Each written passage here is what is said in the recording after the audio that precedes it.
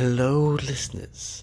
This is Nurse Josh, here to share trials and tribulations of outback nursing in Australia. Tonight's story is called Wild Wind. Weather. It is an unpredictable form of nature in the Australian outback, ranging from beautiful weather with the sun shining above to sudden sandstorms or electrical lightning shows and dust devils.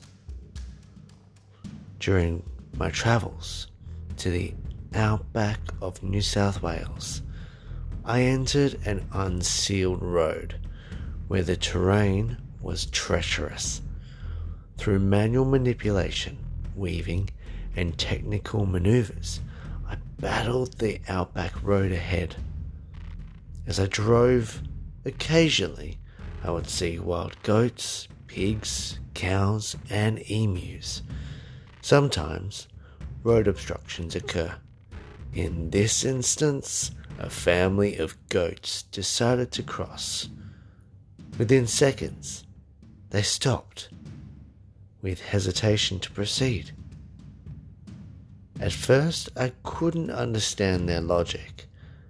Then I looked to my right, and before me formed a dust devil, also known as a sand tornado, picking up numerous plants and a large combination of desert sand.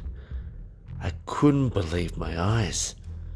Then I looked to my left, and I kid you not, a second sand tornado was forming.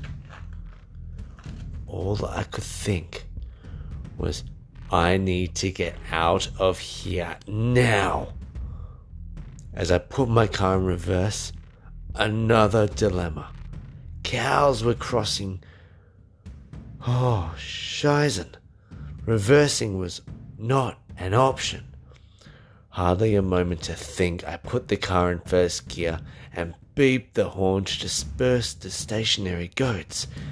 It was working, but not quick enough, as the first dust devil was upon me.